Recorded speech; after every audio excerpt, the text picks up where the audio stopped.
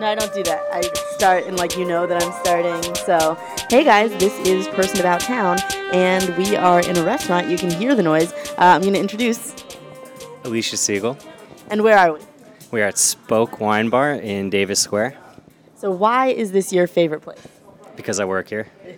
Okay, so how did you come to work here? Did you work here because you liked it here, or do you like it because you work here? Well, that's a good question. I think I would love it here even if I didn't work here. All right. How did I come to work here? Yes. So I was managing Highland Kitchen, and after 2 glorious years, I burned out pretty spectacularly and needed a different vibe. What does a spectacular burnout look like? The way that you said that made it seem like there's a dramatic story, like a Jerry Maguire leaving moment. Tell me more. Well, I can't say too much. Okay. But I will say I had some serious health issues with my my ulcerative colitis, which I talk about a lot in my act. Okay. What is What is that? It's ulcerative colitis. Yes. It's you get bleeding ulcers in your colon. That sounds terrible. Yeah, it's pretty painful and horrible. So put me in the hospital for 9 days. Wow. Yeah, so it was either that or a nervous breakdown. Yeah, both So- of those are not good. Yeah. So I got out of the hospital and I stayed there for a couple more months, but it wasn't. It was no longer the right Yeah. fit. It was too stressful and Got too it. much going on. So Is this a little bit more chill? this is a lot more chill. Okay. Yeah. So I went from a 60 seat thereabouts Yeah. to about 24 seats. There are only 24 seats in here? Yeah, we have 12. Yeah, we basically have. We can fit about 35 people inside here. Okay. Yeah. Yeah. So it's a very different vibe. So what, besides the fact that you work here, do you like about this place? It's been really fun to watch it evolve, especially on the food side. Chef John De Silva, he was a chef at Number 9 Park for a long time. So there he's working with, a real kitchen. Yeah. Here he's working with 4 induction burners, a convection oven, and a meat slicer, and a home use deep fryer, and that's Yeah. it. That's it. So Wow, okay. So you come here, sorry, I think, no way. A guy I used to date is holding flowers for a woman outside this restaurant. which is appropriate because this is your date spot, This right? is not my date spot. I have been on dates here, you've seen me, but this is not my date spot. Okay, yeah, let's ignore that. This is about you. Okay, so you like food, you write about food. Do you want to tell the listeners how you got into that? Yeah, it was a kind of an accident. I was in New York. I was writing.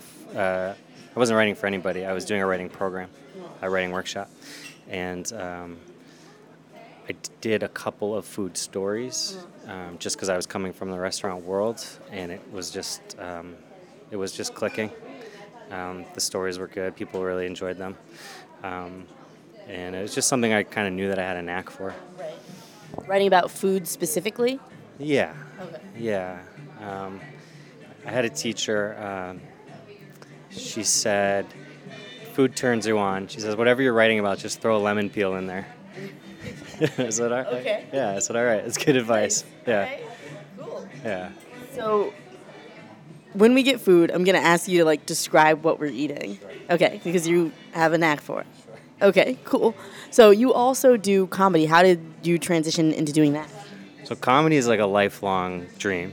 Literally since I was 4 years old. I used to tell people I wanted to be a comedian. Right. What was your context for what a stand-up comedian even is at 4 years old? I have no idea how I got the idea in my head. Yeah. But yeah, no, I didn't know I used to say that, and then I saw an old friend from growing up, and she told me that, and it kind of blew my mind. Yeah. Because I was because it had been in my head for a while that I wanted to get into it, but I didn't realize that it had been like a dream for almost my whole life. Yeah. So pretty cool. So just over a year ago, I took a stand-up class at Improv Boston, and with Jake McDowell, and just kind of got me going, and I haven't stopped. So yeah. So what would you say your comedy style is? It's pretty like self-deprecating, pretty mellow. I don't do like crazy voices or anything. Okay. Um, Pretty much just talk like this. Yeah. I'd like to like get more political, but I think it's sort of tough. It can end up being a little preachy. Okay. So yeah. So, would you say the jokes that I've heard of yours, the ones that I like, and this is definitely based on my leanings, are a bit darker? Would you say that there's like a darker part of your personality that comes out through that, or is that just kind of there all the time? Oh, I'm pretty dark. Okay. Yeah. Like a lot of people are surprised that I do comedy. People that don't know me very well are surprised I do comedy because I'm very dry. Okay.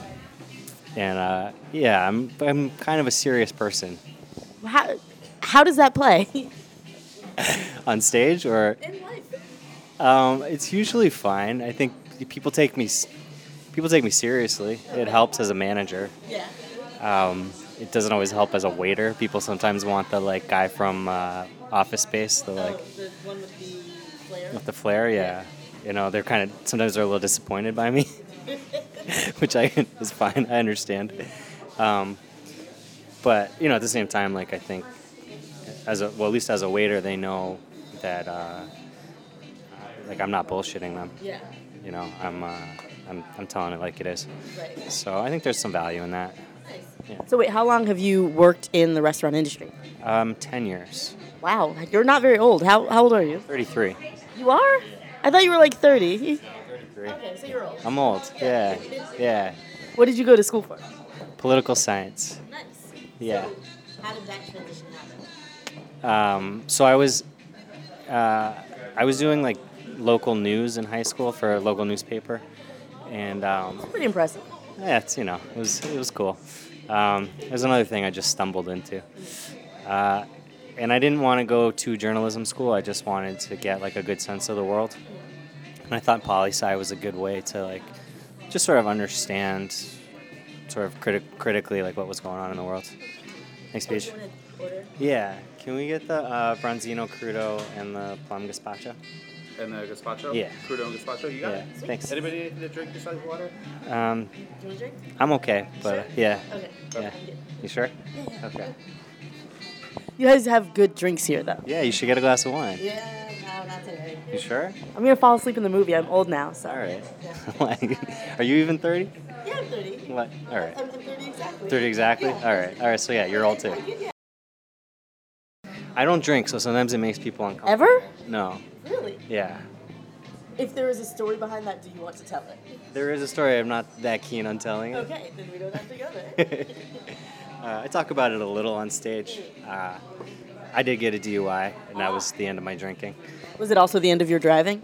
Well, I haven't bought a new car since, so I've been riding a bike a lot. Nice. Yeah. You live in a city where that isn't the assumption if you ride a bike, whereas in other places, I feel like if you are riding a bike, people will assume, oh, a DUI. Yeah, no, it's good. It's a bike-friendly town, so it's kind of great not having a car here, to be honest. As a non-car person, I completely agree. Yeah. So, given that you don't drink, how is it to work in one of, like, I think this place has been listed as one of, like, the best places to get a drink. So I don't consider myself like an alcoholic. I just don't drink. So I'm okay if I, take a few tastes. Like I know what everything that I'm selling tastes like. Yeah. I'm not doing everything just like from notes, Right. Because the sense memory is a lot stronger than my memory. Okay.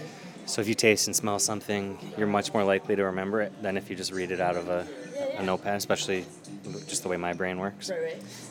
But I think that's kind of universal. Okay. When I was still at Highland and I wasn't drinking, it was hard because people there got really, really drunk. And I kind of got to see, it just was annoying. As a sober person, yeah, drunk people are a little much. Yeah. Yeah. But here it's a little older crowd, a little more responsible. So it's fine. It's totally fine. Yeah. Do you think that is something that's pretty common in the restaurant industry, like drinking, partying, that sort of thing? Yeah, definitely. I mean, I don't know what it's like to be 22 and work in a restaurant now. Yeah. But when I was 22 and working in restaurants, like we were paid cash. Right. We were working in a high stress environment. We were all young and like figuring it out. Yeah. So like you could make $250, $350 a night, and there were definitely times I would go and spend that, that night somewhere else. Where? How? Just at like the bars around, like we almost would make a game of it, like how big of a tab could you ring up in 2 hours, or sometimes 14 hours. That is impressive. Yeah. I think my largest bar tab ever was $70. That's the most, and that was me like buying drinks for my friend as well. Well, that's a normal human being. Okay. The restaurant business is a lot of people that like extremes. Okay. It's a lot of people that don't fit into regular life. People that like a stressful environment and a really fast-paced environment. A lot of artists, a lot of, it's not the most like stable group of people. Right. So, I mean, not to cast aspersions on the whole industry, but at least that's kind of how my experience was getting started. So what's a typical day like? So are you a manager here, or? Right now I'm a server here. Okay. Yeah. So what is a day like for that? Get here at 3:45, set up. So that's just like wiping down tables, putting out the silverware and plates and stuff. Then we sit down all together and have a meal. That's really nice. Yeah. So that's called family meal. Okay. And the cooks here treat us really well. They make us like incredible food. It's not like a lot of places you go. It's like last week's fish and then like old rice. Like they actually they really take care of us here. And then that's like our meeting. So we go over any like changes in the menu, whatever. And then we put the final touches on. Right. It's gone. I'll do it. Yeah, thanks. So this is the Bronzino Crudo. So Bronzino is like a sea bass, European sea bass. It has torched lardo on top, which is cured. It's basically like the fat of bacon. Right. Is cured, and then it's melted on top with a blowtorch. And then you have some pickled ramps, beach mushrooms, and ramp oil. Okay. And I like this dish because it's really light and refreshing, but because of the lardo, it's also really rich. So it's cool. It really kind of, it's a really nicely balanced, light dish. I just think it's awesome. Okay. It's really good. Do you want to take a bite and then give us a sample of your food writing? I guess so. Yes. I mean, just to clarify, I usually do this at home with hours to think about it and tons of candy. So Candy? Yeah. Why candy? I'm kind of it just gives me a jolt. Yeah. Gets me going. So Okay. yeah. Before we take a bite of this, what is your favorite type of candy to get a jolt with? Oh my God, that is such a hard question. You like so many types? I like so much candy. It really, I go through a lot of different moods, but I would say anything gummy, any the Haribos, the gummies, I'll probably always pick those first. Really? Yeah. I'm always pro a chocolate treat versus a gummy treat, Yeah. but I respect that. Yeah. I mean, I it depends on my cravings at the time. I like a good chocolate ice cream. Nice. But yeah, I'm usually a gummy guy. All right. Yeah. Cool. Yeah. All right, so I'm gonna take a bite of this. Yeah. Dude, do you want me to hold the mic? No, I'm gonna hold the mic, and then I'm gonna ask you what you think after you take a bite. Okay. I'm always worried that I'm eating wrong, so.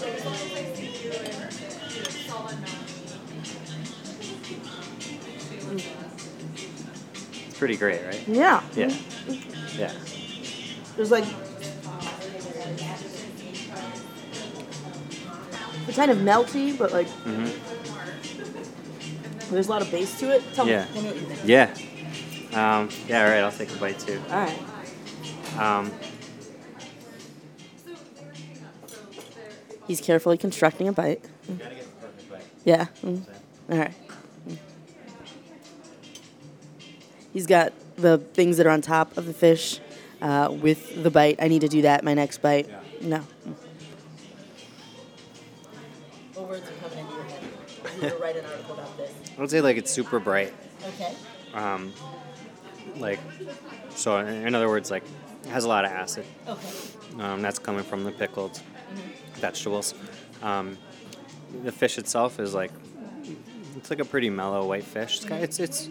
It's oily, but not like crazy oily. And I think the lardo really helps sort of like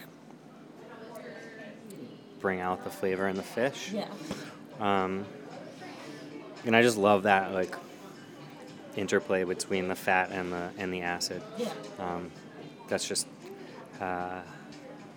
I think like I lean towards like brighter, more acidic foods. So I love foods that kind of like where the balance is really perfect. Right. I don't know, how's that? That's good. What is like the acidity? How does that affect your stomach and everything? It's fine. I mean,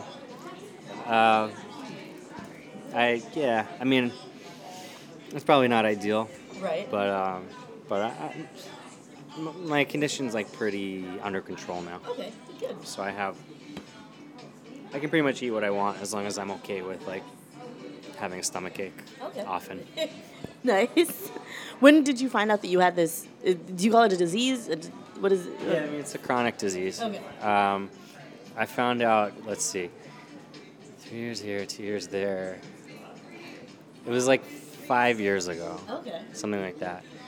But I walked around with it for 2 years. So you found out you had it, and then you didn't do anything about it for 2 years. No, the opposite. Okay. So I knew something was wrong with me, but I didn't know what it was, and I didn't get it. I didn't have health insurance. Oh, that's terrible. Yeah. Yeah. So I finally got health insurance, and by that point I was like I'd pretty much stopped eating. Yeah, not good. Yeah. And so I was like 125 pounds. I was like looked like a Holocaust survivor. Yeah.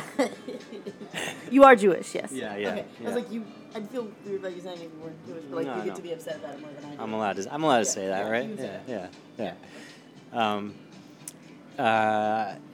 And it was I was in a very stressful work environment then too, Right. which wasn't helping. But yeah, I had a great doctor. I was in New York at the time. I had a great doctor, and it helped get it under control at least for a little while. Nice. So yeah. While I talk, you should have the last one Why should I have the last one? because I've had it before. You know, Okay, it's that's good. true. I'll take Yeah. I don't need a lot of convincing. Yeah. Yeah. I'm good. I'm glad. So I write about food for WGBH for a site called Craving Boston, and I go to a lot of local restaurants and markets and stuff, and I interview the owners. And I won't say the place, but I went to this place and I asked for the owner, and it was like a young kid, guy like in his 20s, behind the counter, and he's like, "Oh yeah, I'm the owner." And I said, "All right, cool." I said, "Can I take 15 minutes of your time?" And he was like, kind of like unsure, but he kind of gave in. Thank you, sir. And then I always record on my phone because that way I can accurately quote people. And we get like halfway through the interview. I haven't taken any notes because I'm recording. Yeah. And then he gets up to do something and he comes back and he's like, "Actually, can you delete that?" And I was like, "Thank you." I was like, "Bud, there's really no like cause for concern here. Like this is for your benefit, Yeah. so that I don't misquote you." And I don't know what he thought I was going to do with it, but he made me delete it in front of him, and we had to start the interview over again. So Super weird. Yeah. Why would you do that? I don't know. I don't know. He thought he was going to say the wrong thing, and I was going to put it on the internet. I don't know. Okay. So, you can help me in my quest. Wait, do you eat burgers? Do you eat burgers? All right. I would like to know what the best burger in Boston is because I really like hamburgers and cheeseburgers. And there was a list like a while ago. It's like best burgers in Somerville, and I've been to most of those places. So I need to find another best burger. Good question. I don't know that I have an answer for you. I might be letting you down here. Yeah. What are some good burgers that you've had? Highland Kitchen does a really good burger. Okay. For sure. Who else does a good burger? Here's the thing. I've had a lot of bad burgers and a lot of mediocre burgers. But not a lot of burgers that have really stood out in my life. I would say I love the lamb sliders at Sarma. Where is Sarma? Sarma is in Winter Hill in Somerville. And yeah, they have killer lamb sliders. Those are some of my, loosely speaking, some of my favorite burgers. Okay. Yeah. Yeah, this isn't like on the record, like someone's gonna hold up this as an example of like how they don't agree with your taste or something. Yeah, no, I'm not going to ask you to delete this. I appreciate that. Yeah. Trying to think where else I've had a pretty good burger. I mean, honestly, like, I like Tasty Burger a lot. I know it's a chain, Yeah. but, like, I really like that flat patty. Like, Have you been to Flat Patties? no, I haven't. You should go. Yeah? Yeah, if you like the Flat Patty, it's kind of what they're about. Well, what's going on in Harvard Square? Because it's, like, all you can get is a burger. Really? No, Felipe's. Okay, and a burrito. But, like, Or El Taco or El Jefe Taco or whatever.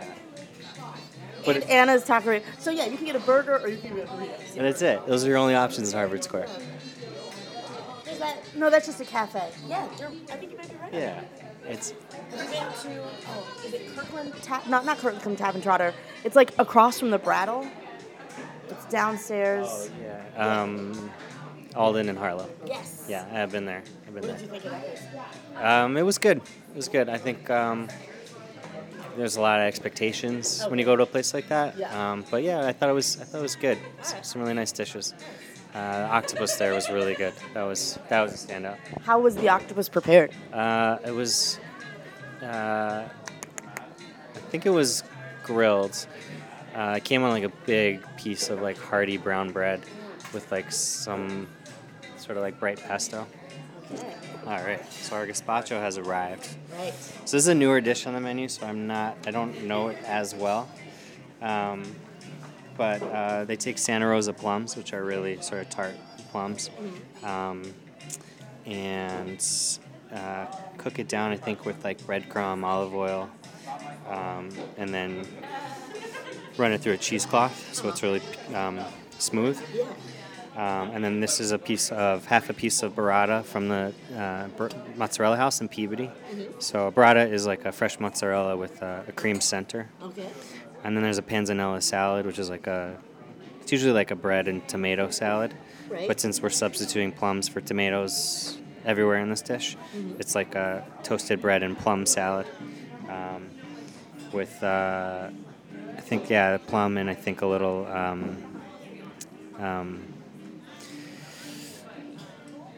peach as well. So, yeah. Guys, this is a beautiful dish. There are bright colors.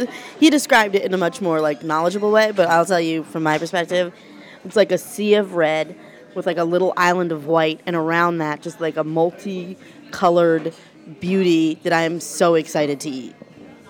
So this is why I love working here and why I love this place. Like you can get, this is just a really beautifully composed, thought out dish. Yeah. But if you see this place, like there's no tablecloths. Right. Like we're all in jeans. Like it's, we're not pretentious about it. There's not a lot of pomp, you know. Okay. What genre would you say that is? Is that like New American? Is that even a thing? Yeah, I guess you call it like new cuisine, small plate, new cuisine. Okay. So it's basically nothing and everything. You know. Yeah.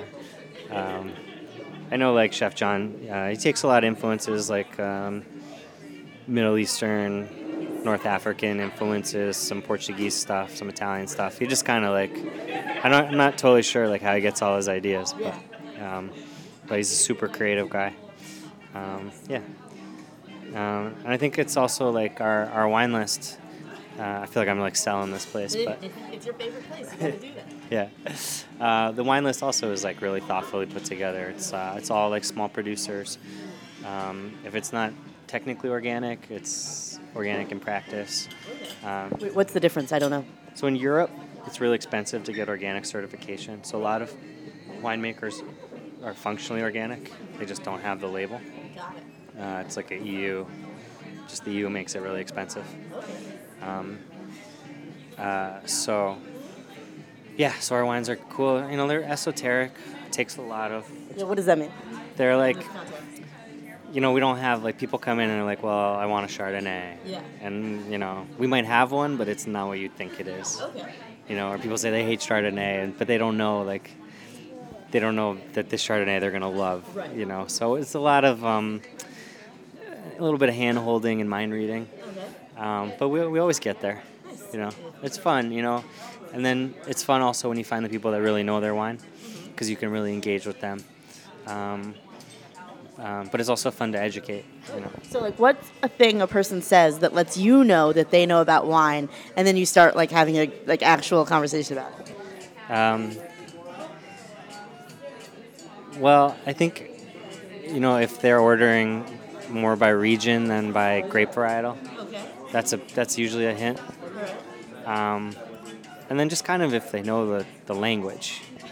Give me a sample. Like, so would I be like, do you have anything Chilean? Like, when you say region, what do you mean? Sure. So you've got like. I'm trying to sound smart when I talk to somebody later. So. Okay. Yeah. All right. It's a little easier in the converse. Like people say like I don't like Chardonnay. Okay. Because what they're thinking of is like Napa Chardonnay, which is like big, creamy, oaky, buttery stuff. Yeah. But you have a white Burgundy, which is also Chardonnay, and it's tons of minerality, higher acid. Like it still might be a little fuller bodied, Yeah. but it's got, you know, depending on how it's aged, it's definitely not going to be buttery. Right. Might have a bit of oak to it, but it's like a totally different. Might as well be a different grape. Okay. So it's kind of easier to tell people don't necessarily know what they're talking about. It's a little more obvious. But yeah, I mean, you know, if somebody recognizes one of the producers on our list and they know wine, Okay. like it's a weird list, All right. you know. Yeah. I always just ask for Malbec because I know nothing about wine. I just like drinking it. So yeah, I'm gonna ask for like not lessons in sounding smart about wine, but I will ask you questions throughout the course of our friendship so that in conversation I can sound smarter about this topic. Okay, cool. So when you say a wine is buttery, what does that mean? It's like tastes kind of like butter. Like yeah, like it's kind of fatty. I've never had a sip of wine and been like, this reminds me of butter. You see it. You see it in I think like a lot of like the cheaper Chardonnays and stuff. I'm not totally sure what people are drinking at home. And my palate is trained on Italian and European wines. So like I don't. And American palates are really different. Okay. So I'm not always sure like where people are coming from. Right. So that's the mind reading part. Okay. But yeah, you can get like a big buttery Chardonnay, and it's some people really love that. Yeah. You know, nothing wrong with that. Except for it's low class. No, I didn't mean to give that impression. It's just it's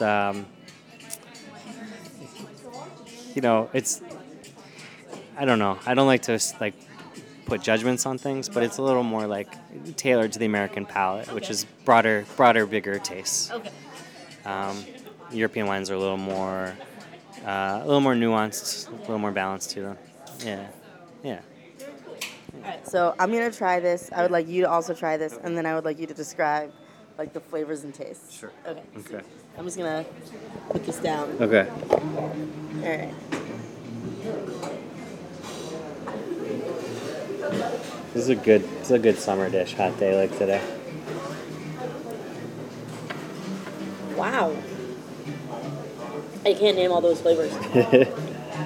Let's see. I probably can't. I don't think I can either.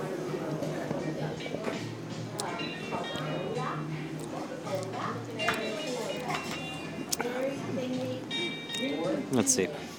It's a bit like if you took like an underripe plum, Okay. blended it, made with a little bit of cream, Okay. and pretty much didn't do much else. You know, I like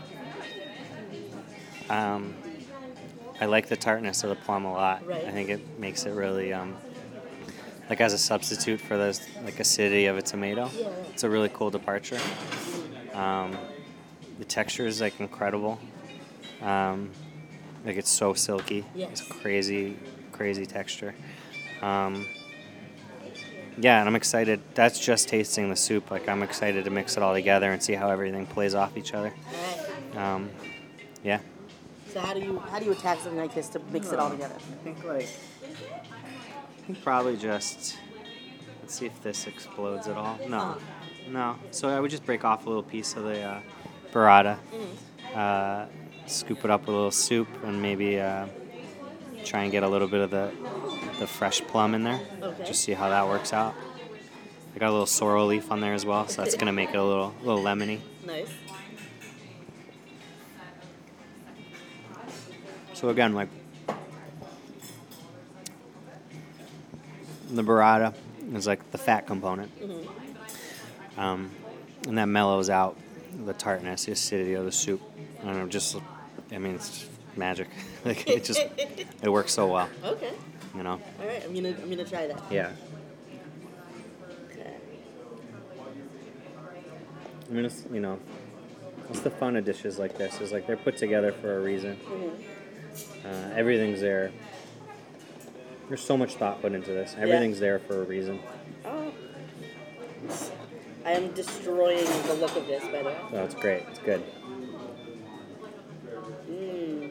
Yeah. Right? Adds a whole new. I'm excited to get some of that cucumber and some of, what would you call these? These, bread I pieces. think this is toasted baguette, I think. Okay. So it's just a riff on a panzanella salad, which is usually like big hunks of baguette and tomato and like fresh mozzarella. Wow, So, nice. I'm excited. yeah. So we do a lot of that here, like take a concept and play with it. Like I guess this probably is not technically a gazpacho. I would assume. I don't know what the technical definition is, but you get the idea. Where do you guys get your bread? Cut two places. We get our baguettes from Iggy's, and then we get some other bread from Bread Obsession, and I think they're in Lexington. Oh, wow. Yeah, so they do really cool stuff. So stuff that's kind of hard to find. Okay. So their bread's really great. I mean, Iggy's is great too. Everybody. Where's Iggy's? Iggy's has a factory in Cambridge. Okay, I feel like I've seen it, but I don't know. Like you've seen Iggy's everywhere, and if you've eaten out, probably 9 of the 10 places that have bread are using Iggy's. Like everyone in the city uses Iggy's, because it's really good, it's consistent, it shows up every day. Like it's a great product. I mean, the Bread Obsessions, they're a little smaller, but that's great for a place like us. Yeah. So, do you have, outside of this restaurant, another favorite restaurant in Boston? I knew you were going to ask me this. I was going to come prepared, and I didn't prepare. Why did you do that? I mean, I love everything that Jamie Bissonette does. So, Copa and Toro are probably two of my favorite places. I still have not been to either of those places. Yeah, I mean, they're great. I will have to go. They're a lot of fun. He's another guy who puts. I don't know how hands-on he is with his menus these days, but I know he's in New York most of the time. But at least the culture there is, put together thoughtful dishes. And, like I was at Copa not too long ago, and they have a bone marrow pizza. That's it's like it's got bone marrow and fresh horseradish on it. It's phenomenal. Yeah. I'll go. Yeah. Yeah. And then, the food scene, is fun, but like to me, like the real fun is finding like a great Chinese place that, or like who's got the best pupusas in the city. Like, that to me is way more fun. Who has the best pupusas in the city? This is a big secret, but it's a bodega on Medford Street in Somerville. Yeah. Okay. It's like, I think like the mother whoever owns the bodega like makes them at home, and then they're just like in tinfoil in a plastic bag, and you just pick out as many as you want. Okay. You got to warm them up at home. Okay. But I think they're the best. Commercially, I think Taco Loco has really good pupusas. Where is Taco Loco? That's in East Somerville as well. I gotta get to East Somerville. Yeah, there's cool stuff in East Somerville. Some other spots I've really enjoyed is Jean's Chinese Flatbread, which it's got a little buzz. It's not like totally under the radar, but they do these. I forget the province in China, but they do these like flat noodles. They look like a pappardelle noodle, like a wide flat noodle, and they do like a curried lamb and like a sweet and sour pork. It's like so good. I know I'm like very like Somerville, Cambridge heavy, but like I really like Bak Kyung. They have locations in Alston and in Somerville, and it's Korean. Okay. So that's one of my go-tos. I don't like. It's kind of funny, but like I don't go out to eat that much. Why? I don't make that much money. And I'm busy most nights. Right. What are you doing most nights? I'm either doing stand-up comedy, or I'm working in the restaurant, or I'm doing Brazilian Jiu-Jitsu. Tell me more about Brazilian Jiu-Jitsu. So I got into that about 2 years ago. It's kind of like wrestling, like not pro wrestling, like actual Olympic wrestling, mixed in with like martial arts. Okay. So it's a lot of grappling, kind of like rolling around on the ground, kind of stuff. What got you into that? Story of my life, just chance. Okay. I was looking for a winter sport, and I tried. Did you have a summer sport already? Well, I bike everywhere in the summer, so I managed to like stay in decent shape in the summer. But the tendency in New England is you sit around all winter and eat too much candy and ice cream. Yeah. So I wanted a winter sport, and I tried out rock climbing. I didn't like it. And there's a kickboxing gym, MMA gym down the street from my house. Really? Yeah. And I popped in there just to check it out. And I always wanted to wrestle in high school, but I went to a Jewish private school, which obviously didn't have a wrestling team. What do you mean, obviously? The Jews wrestle. We're not known exactly for our physical prowess for the most part. Maybe times have changed, I don't know. I know tons of athletic Jews. In fact, most of the Jews I know.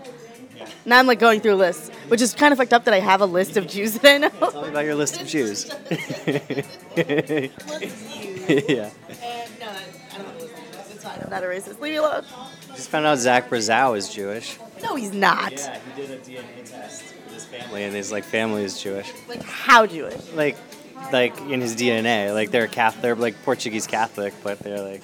What? I can see it. Well, he's super. That's super racist. Yeah. You could see it. It's. I think a lot of people actually have like secret Jewish genes in them. I don't know if you want to go down that road. What does that mean to you? Well, because a lot of people converted and were forced to convert in forever, for years and years and years and years, or they just assimilated and So I think there's a lot more like and I'm saying this with an eye roll, but like biologically Jewish people probably than there are like identified Jews. Got it. But I mean, I'd probably say that about any ethnicity. Yeah. There are a lot of unidentified black people wandering around. Yeah. Like somebody who's like real tan, and you're like, okay, like you can keep lying to yourself. It's fine. Yeah. So I don't know. It's sort of a nonsense claim, but it's fun to find out. Especially like when someone's like, I have a friend who's like super redheaded. He's a Mormon from Idaho, and he found out that he has like Jewish DNA. Okay. And he was super excited. He wants to have a bar mitzvah at 35, and he's like, it's an awesome party. So like, why wouldn't you? Yeah. Like an awesome party where everyone gives you money. Like, yeah. That sounds lovely. Yeah, you can't beat it. Yeah. Yeah. So that's a funny thing. Yeah. It was especially that Zach. It was just funny. Nice. That he. He's been on this podcast and he did not mention that he was Jewish, so I'm like super disappointed that I didn't get that scoop. I feel like I don't know, because it was a joke. He told it as a joke that I've never heard before. So I don't know how new that information is to him. It's funny how we learn about each other through our jokes. Yes. Like I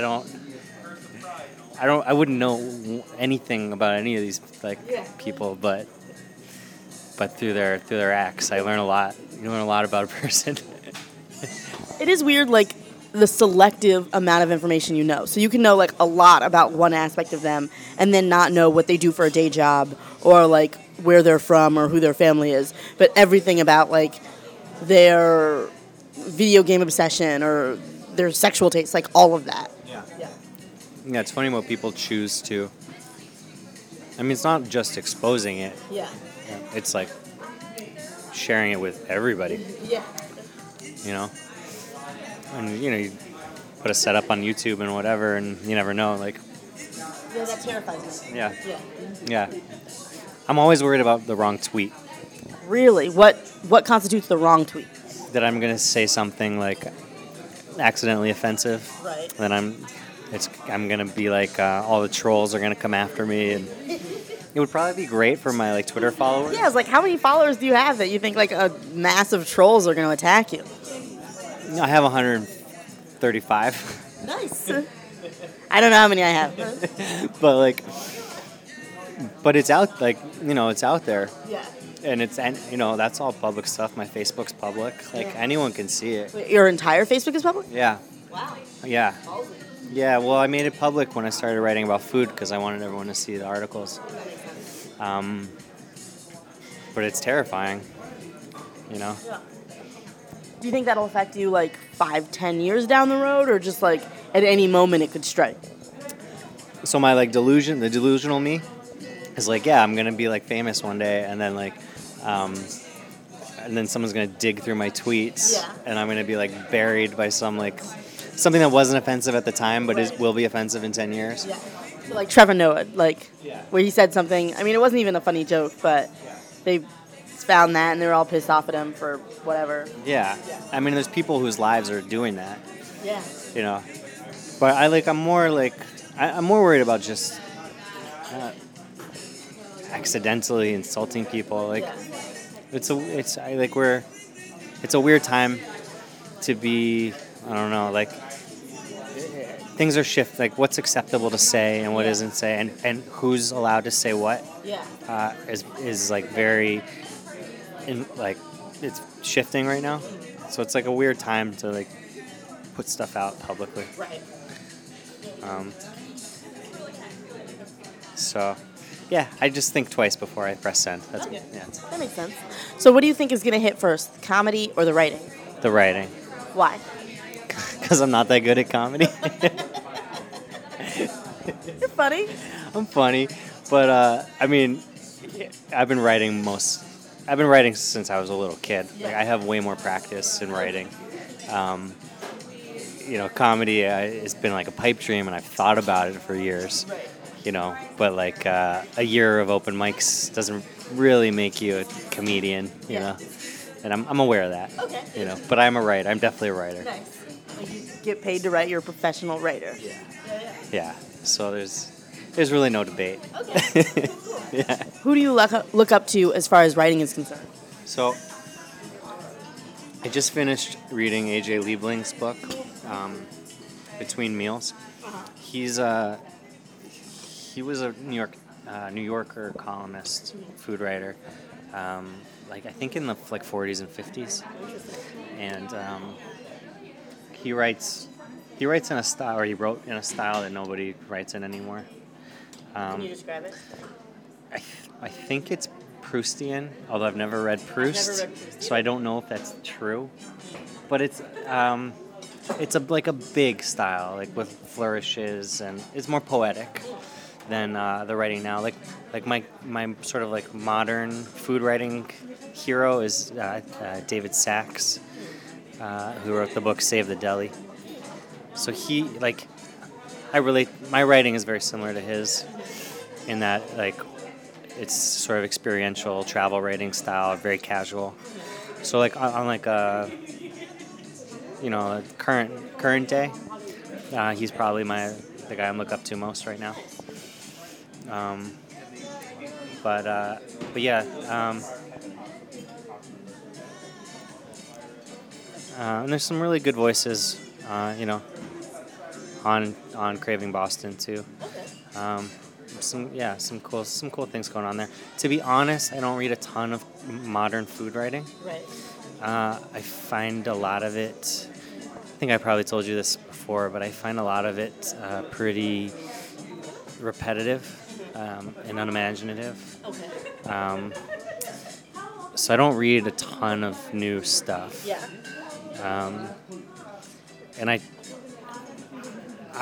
usually take a tack with my writing to do more to think of my writing more as travel pieces, and build a narrative into what I'm writing about. I think it's a more interesting experience for the reader. Right. And it's not just like describing dishes. Right. That's that's the job of a critic. Right. I'm lucky I have a lot more freedom than that, so I can be more interesting, there's a lot of cliched writing in food writing, and it's boring, so I try to not be that. Yeah, it's the same thing in comedy. I don't think I have a single porn joke in my act. Yeah. And it's not because I don't have them. I've written them. Yeah. But it's like, why tell them when everybody else is telling it? I do have quite a bit of jokes about pornography. Just a heads up. In case you're like, she lacks integrity. She didn't even mention that. Okay, I have some integrity. I don't mean to insult you.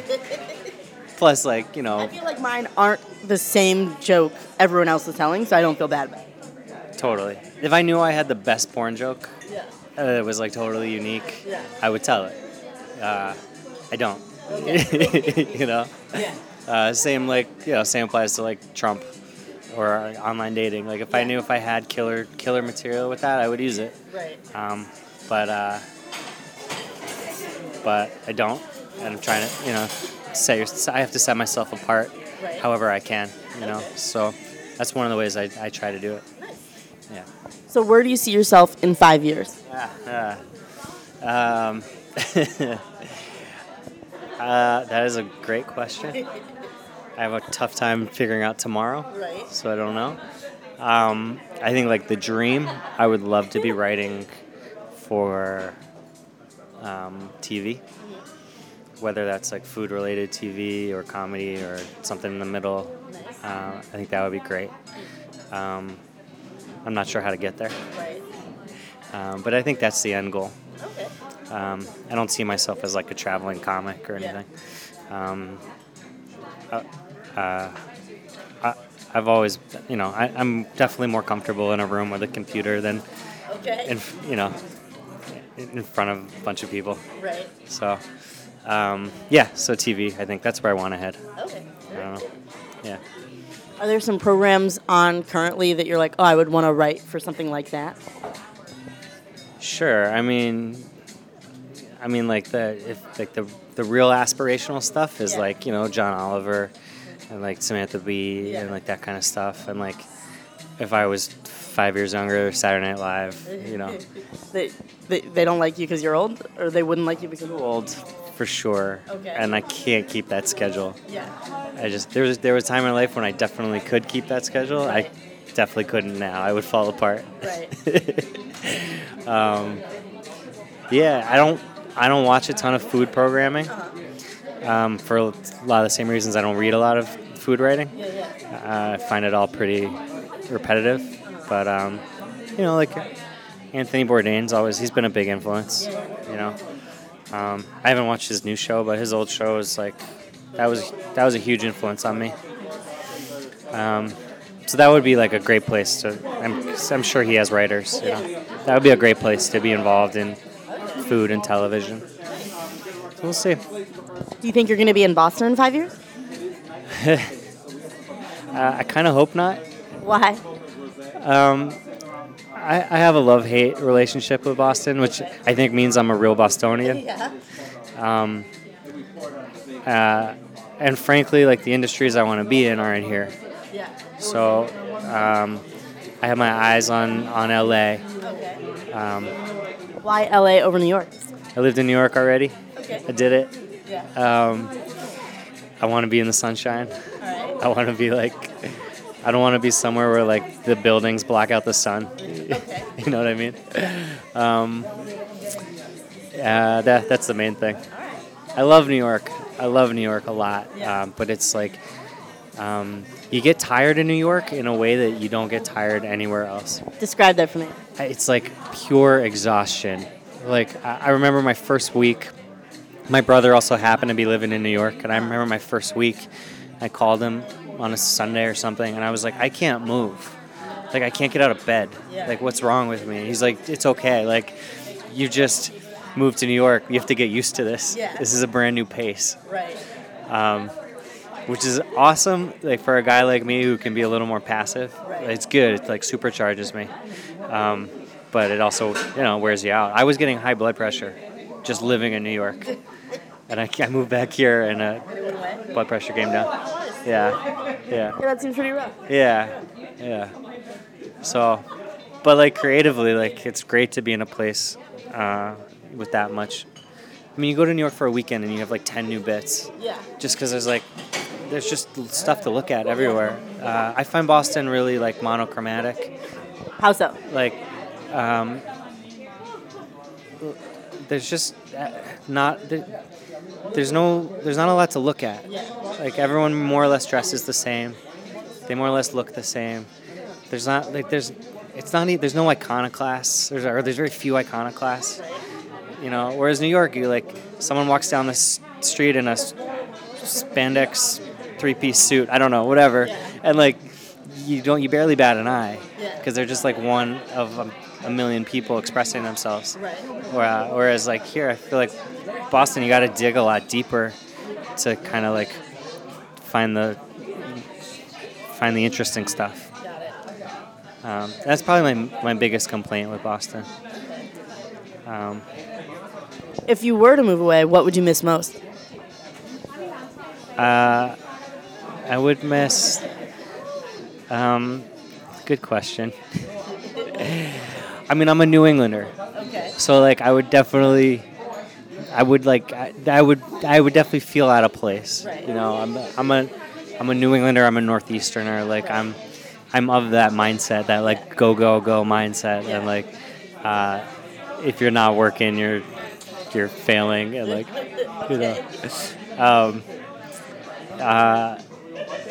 and I do like. I think it's changing a lot, but I do love the sort of like small town feel of Boston. Although I think it's sort of disappearing. Yeah. But I mean, living in Somerville and doing the kind of work I do, like I walk down the street and I know people, and I stop and chat, and it's like there's a real sense of community here. Yeah. Which I don't know that you get other places. Right. I don't know. So I would definitely miss that. Okay. Yeah. Cool. So we're coming up on the end. Do you have any final thoughts or like scoops about you that other people don't know that I can be like, this is a podcast exclusive? My Mark Maron moment where I just like break down and start crying. Oh my God, if you were to cry, I feel like the listeners would go out the roof. I would love it if you cried. Is there a deep, dark secret in your past that you want to talk about? Yeah, but I've already talked about it on stage. So I don't know. I don't know if you're gonna get it out of me. No, I wish I had like a scoop. I wish I was more interesting. I'm hoping there's going to be some more podcasting for me down the road, and hopefully some video stuff with WGBH. All right. But nothing even in pre-production right now. So kind of in a holding pattern there. All right. That's a boring answer. Give me like a final thought, like your grand theory on everything. Oh, grand theory on everything. My favorite quote is an Aristotle quote. Okay. Put it that way. We are what we repeatedly do. Okay. Excellence then is a habit, not a choice. Okay. Which I think I might have butchered that a little bit. Yeah. But essentially, like,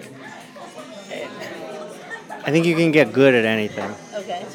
You just you gotta work. Yeah. You gotta work at it. You gotta put the time in. And you gotta do it regularly. All right. And I'm struggling with that. All right. I struggle with that every day, but I also like really believe in that. Nice. So, yeah, I would say that's my like my main like motivational philosophy. All right. Yeah. And I forgot to ask this earlier, so that wasn't the last question. This is the last question. Do you cook? Yeah, I'm like a mediocre home cook. Okay. Yeah. What's your favorite dish to cook? I'll just do I just like doing like a beans and rice with like a piece of fish or a piece of chicken, like chop up some fruit, make like a salsa with that, like super simple. But yeah, something just like that. I don't get too crazy at home. Yeah. All right, guys, this has been Person About Town, and this has been Alicia Siegel. So, guys, thanks so much. Have a great week. Bye.